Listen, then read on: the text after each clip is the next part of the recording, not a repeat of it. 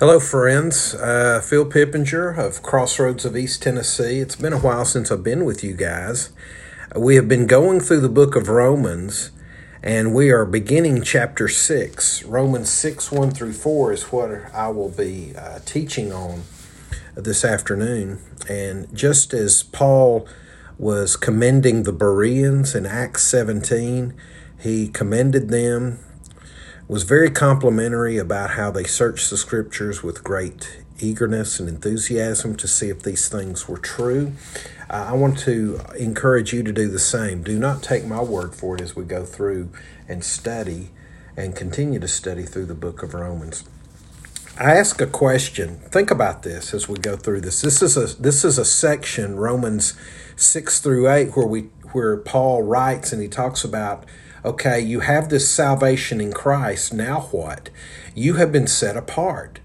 And it's not one of arrogance, but it's because he has set you apart for service unto Christ. And everything we do, our speech, our conduct, everything relates to how we live in Christ and how we pursue him and come after him. So I pray that as we study this and look after this, please take those things into consideration as I study and teach these things as we go through this. I pose this question to you. Think about this. Can a Christian live his life and live his lifestyle any way that he or she desires to do in this life? And the answer is no. No. You are now a bondservant in Christ. Our lives are not our own now. Our lives are in Christ. And that's what Paul talks about here.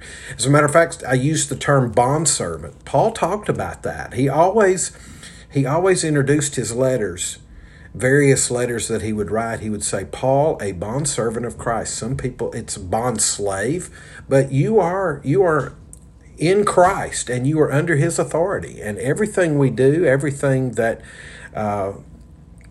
we, as I say, our speech, our conduct, everything that relates to work, our family, friends, everything is encompassed by that and how we are to pursue Christ and live for him. And everything that we do reflects that relationship that we have with him. And as we turn our attention to Romans 6, let me read to you this from Ephesians chapter 2.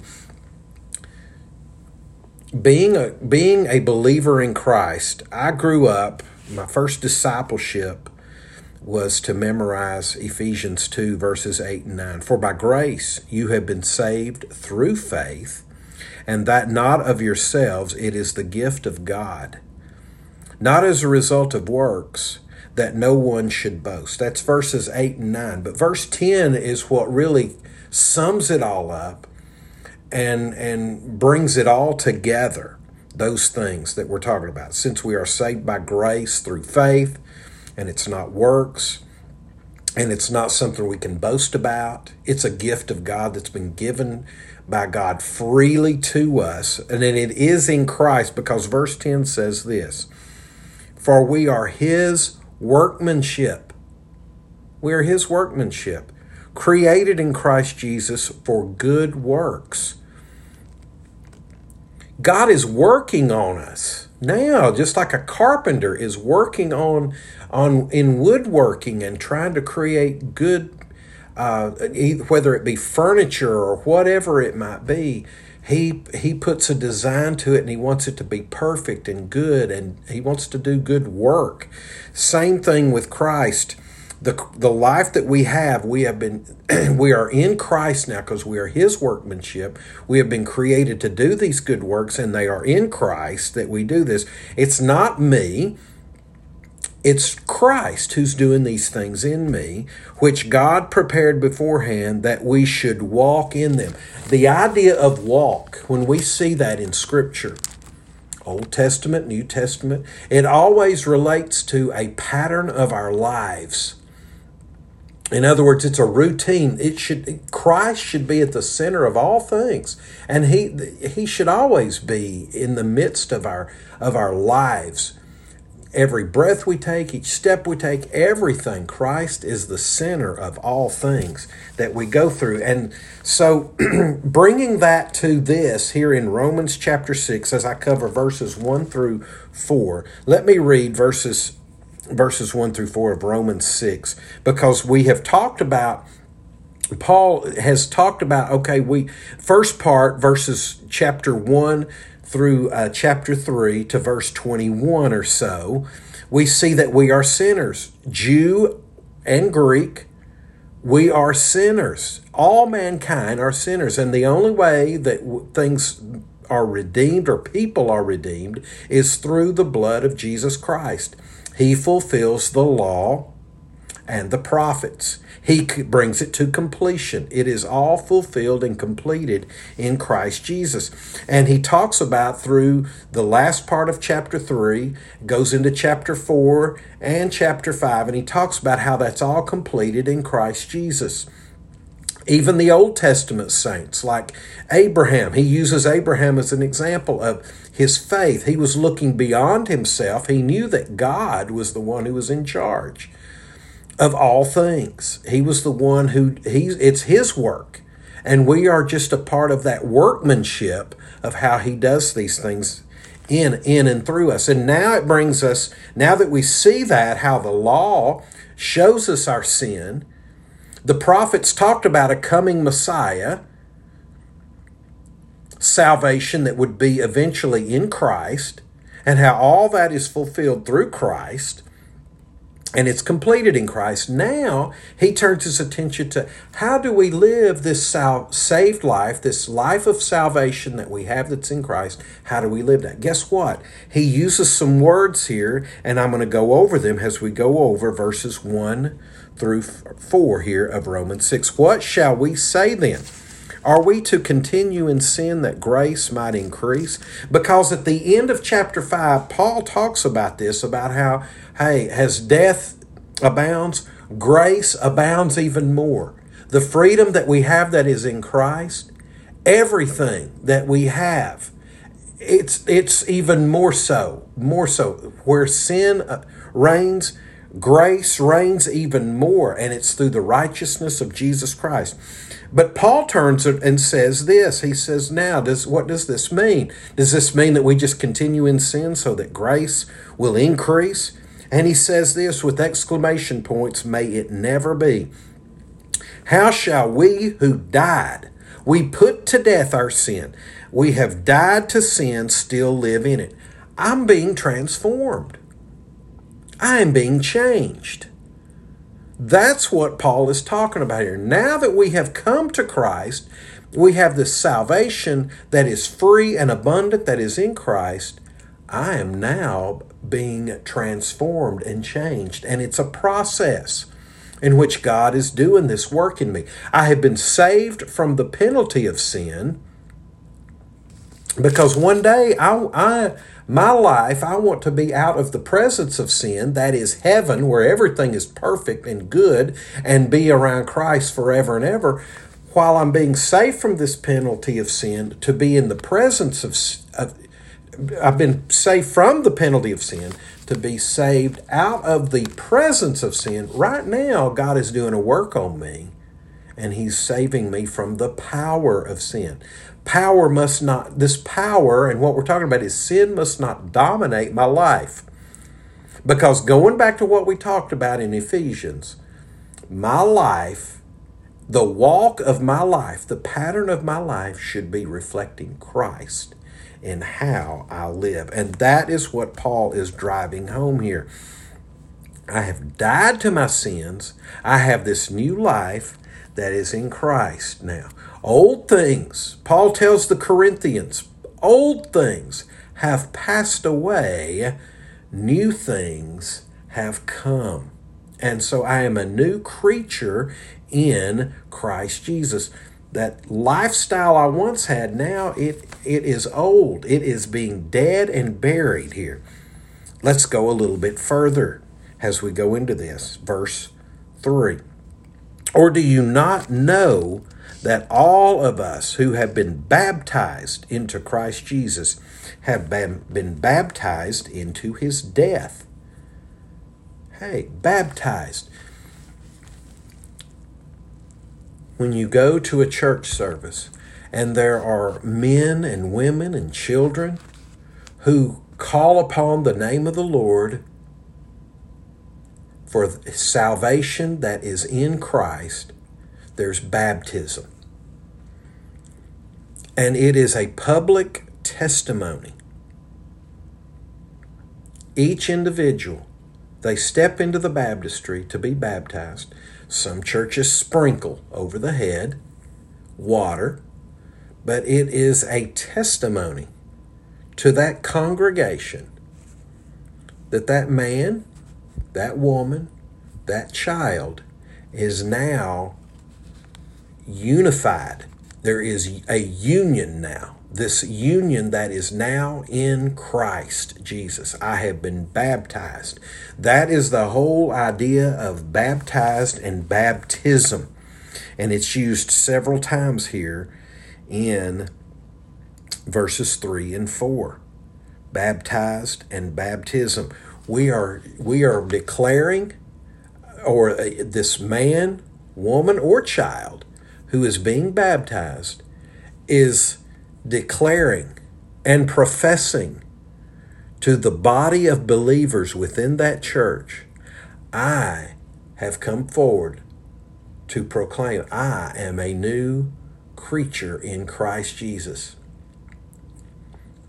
I am dead to my old life before Christ, and now I am walking in the new life that I have, that is in Christ Jesus. We have been baptized. And it goes on in verse 4 here. We have been baptized into his death. Verse 4, therefore, with that being said, because we have died to our past, the pattern of our life is changing, we are being transformed, we are being changed, the process that Christ is doing in us,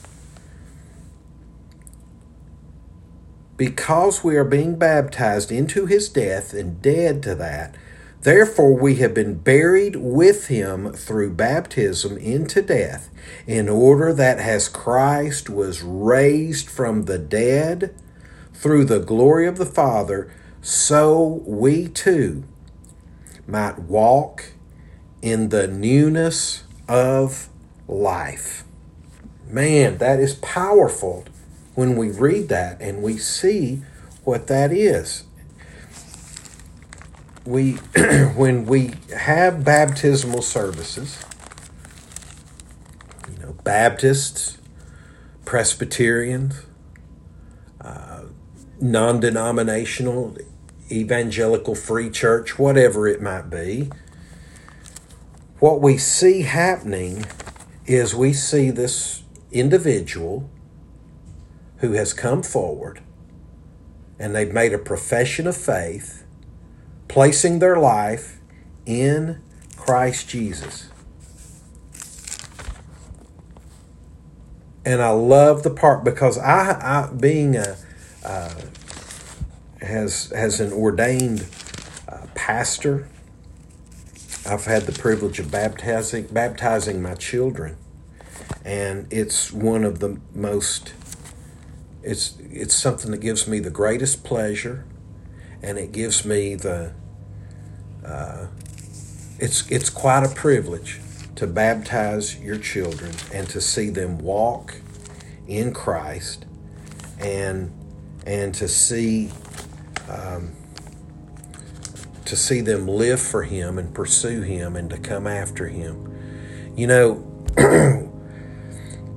When you see that young man, young woman, or child, and the pastor talks and speaks and to get confirmation and says, hey, we are brothers in Christ, or we are brother and sister in Christ Jesus now, and that person gives his or her testimony, and he or she talks about where they were at before Christ, when they met Christ, and this passage of Scripture, at least at our church we share this, they give a passage of Scripture and talk about what that means and how that has impacted them to come to Christ and come to that profession of faith. And then the pastor says, I baptize you in the name of the Father, Son, and Holy Spirit, dead and buried in the trespasses of sin, in this immersion of baptism, and then raised up to walk in the newness of life. That's where this comes from. That's where this passage comes from. I tell you what, that really excites me and energizes me and gives me passion for Christ to see people. Now God has brought life to their soul and spirit now. And now they can come to Him and pursue Him and see. And now sin, Paul talks about this in chapter 7, as now we recognize the effects and the consequences of sin and how bitter it is in our lives when we're that way. We don't want to live that way. God wants us to pursue Him and come after Him. And this idea of baptism, in this newness of life that we have, it's a renewal. And it's not simply an experience similar to the past, but it's a different one. It's something that is new, and we have that in Him, and it's we're having a new experience now that we have in Christ. We are revived. We have a renewed spirit now. Before, we were just existing. We were just existing. Now our life is in Christ and we are renewed. And God has, you know what? God, even in Adam and Eve in the Garden of Eden, God created man to have fellowship with Him. Now, men and women, when they come to Christ, when a man or woman or a young child comes to Christ, he or she has a life that is now renewed. And it is you are full of life. There is joy even when we have times that seem sorrowful. Now we recognize that there's joy in the midst of that. And we can come to Christ and we can pursue Him and come after Him. We can put everything on Him. We can lay everything at Him and put everything on Him, because He's residing in us. His Spirit resides in us. Now we're able to come after Him and pursue Him. That is what's talked about here when we talk about baptism. We are unified in Him. There is unity in Christ. We have a union in Christ. Not only that, but we have we recognize that we are dead and buried in our sins, and we are raised to walk in this life that we now have that is in Christ. Now, that's the big thing here, because you know what? Even today, we see with people, there's a lot of believers who think that they can live any way they want to, and where God has said something that, hey, I've already declared that as sin, that is wrong, and I've proclaimed that to be wrong. We as believers, we do not need to be engaged in those things. We don't need to. That's not a question of conscience. God has said that's off limits. But now what we're seeing today in a lot of American evangelicals and a lot of Christians today, we act like, hey, there's nothing wrong with doing this, okay? What's wrong with doing anything? Why can't I live my life the way I want to?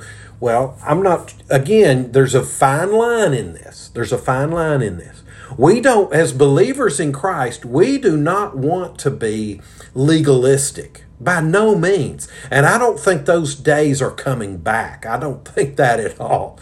Where you had to have, guys had to have their hair cut a certain way. Girls had to always wear a dress or something to that effect, or you had, everything was a certain way, and you can't do this, you can't do that, you can't do this, you can't do that. I don't think we're going back to that, but at the same time, we don't want to carry over into have people have a license to sin. We don't want to do that either. Just thinking we can do anything we want, whenever we want, because grace is free and full and we can do whatever we want. No, we don't want legalism. We don't want this license to sin where we think we can just act any way we want to. We can live our lifestyle any way we want to. We desire to live as Christ would want us to, and that is in liberty.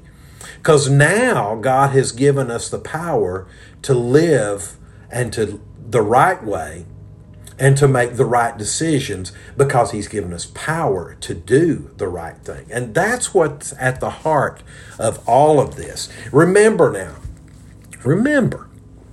Paul he talked about himself. Hey, I'm a Hebrew of Hebrews. I mean, my Jewish ancestry and my heritage and my pedigree are strong in that. And he was going into a world where people were just, as I would say, they were living any way they wanted to, doing whatever they wanted to, taking all kinds of chemicals and substances into their body and just living any way they wanted to, and enhancing that with sexual experiences and all kinds of things. It was similar to what we'd say was from the 60s. There was a phrase, tune in, turn on, and drop out, that was going on. And just take things into your body, look for the pleasure trips that you can, and sex was involved in that as well. Well, we still have that going on today here. The problem is a lot of evangelicals have kind of, if we're not careful, we have to be careful not to seep into that or let that get into us and everything. We need to be living a life that is distinguished from what's going on around us, okay? Listen, let me tell you something. There is freedom, but the only freedom there is in Christ. Anything else is you become enslaved to something, or there's lawlessness. We don't want to live our lives that way either. We don't want to let sin, and I'm going to cover this a little bit more as we cover verses 5 and get into down to verse 13. We'll cover that a little bit more, because Paul is talking about this, hey, listen, it all starts with Christ. The baptism, the union we have that's in Christ, the death, we passed and died to that. Now we're living a new life that's in Christ. We are being transformed, and it's a continual process that God is doing these things in us. I became a believer. I'm about to be 58 years old. I became a believer. I was 15, 16 years old. And well, guess what? Even over the last 40 some odd years, God is still teaching me things from his word and how I live. And there's a transformation that God is doing in my life even today. I want to be a good husband to my wife. I want to love my wife as Christ loved the church. I'm commanded to do that. That's also from the book of Ephesians. Paul tells us to do that. I want to be a good father to my children. My children are adult children now, and I want to be a good father to them. They have been a real joy to be around. My children don't ask. They never asked for a whole lot, and I'm so privileged to be called their father, because they have been just really good sons and daughters to me and to my wife. Hey, truth is, they love their mother, and so it's really good to see that. But I say all that without rambling. The point is that as a word of testimony, I want to go. The more they see Christ in me, that's the testimony I need to leave with them, and to help them see that in what I go through and how I live my life. We can't make ourselves right. We can't justify everything. We cannot do that. When it comes right down to it, God is the one who pierces our hearts, and that's when we want to have a desire. That's how we're able to love people. even people who are unlovable and difficult. God does that in us. He's the one who does. You can't do it by yourself, by your own strength, pulling yourself up by your bootstraps to do these things. You cannot do this. And you know what? You know how I have a desire to pursue Christ?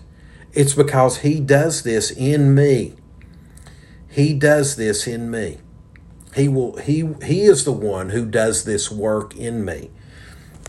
He is the one who will touch my heart, pierce my heart, and bring me to Him. As a matter of fact, I think about John chapter 14, John 14 through 17, where Jesus talks about, hey, I won't be with you much longer. I'll be leaving you, but I will not leave you as an orphan. I will send the helper to you. And one of the things that he talks about is how this helper, what he will do in our lives, and how he does this through in us. And as I'm trying to look for that, He's going to live in us. He's going to take up residence in us as we continue to come after Him. But one of the things that He will do is this, the helper, the Holy Spirit. When Jesus said in John 16, verses 7 through 8, He said, I tell you the truth, it is to your advantage that I go away. For if I do not go away, the helper shall not come to you. But if I go, I will send him to you. And He, when He comes, will convict the world concerning sin and righteousness and judgment. Concerning sin, because they do not believe in me. Concerning righteousness, because I go to the Father, and you no longer behold me. And concerning judgment, because the ruler of this world has been judged. See, He convicts me of sin. Yeah, He convicts me of that. That's how come I knew when I gave my life to Christ, I recognized that, hey, I was far from Him. I had a lot of anger, and I had a lot of besides anger, I guess the word would be larceny and just rebellion in me. Anger so much that I wanted to hurt somebody. I just really did. It was just really rage that just went all over me, and it led to some violence. And I look back at that, and it embarrasses me. I hate that. I hate that about that part of my life and what I went through. But you know what? He's brought me this far, and He continues to do a work in me.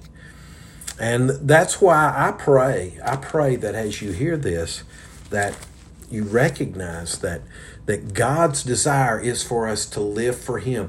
We don't just put Jesus on the shelf. Okay, yeah, He's my Savior. Great. When I'm in trouble, I'll call upon Him. No, He wants us to have Him in our lives, not just on a shelf, but in our lives. We don't just put Him away. He is always the centerpiece of our life. He is our very reason for existence. Yes, yeah. Hey, it all begins and it starts with recognizing Christ as Savior and to join Him to be in union with Him, baptized in His death, and also raised up to walk in the newness of life, and that is the resurrection that we have in Him. Let me read verse 5, because this is where we'll pick up next time. For if we have become united with Him in the likeness of His death, certainly we shall also in the likeness of His resurrection, knowing this, that our old self was crucified with Him, that our body of sin might be done away with, that we should no longer be slaves to sin.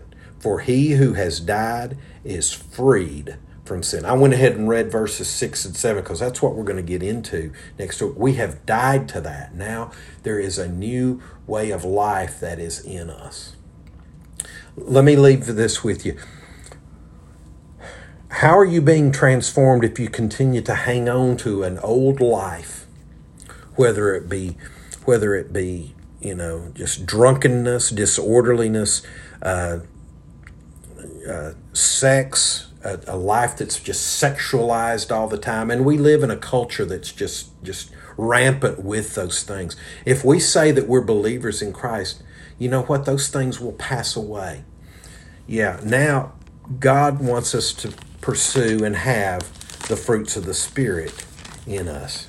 Not what is of flesh, but what is of the Spirit. He wants us to pursue Him. And I'll finish with this as we get into this. The deeds of the flesh, those things, the believer, these things should not be a part of a believer's life. Immorality, and that's pornography. Impurity and sensuality, that's that sexualized culture that we're living in and what we're having to deal with. Idolatry, anything that takes the place of Christ that we put more emphasis on is idolatry. That could be money or whatever, just anything that takes us away from that. Sorcery, that's witchcraft. That has no place among believers, not at all.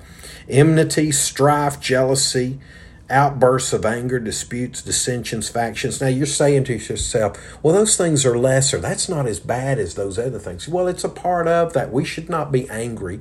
We should not have jealousy toward one another. We should be lifting up one another, motivating each other to pursue Christ and to come after Him.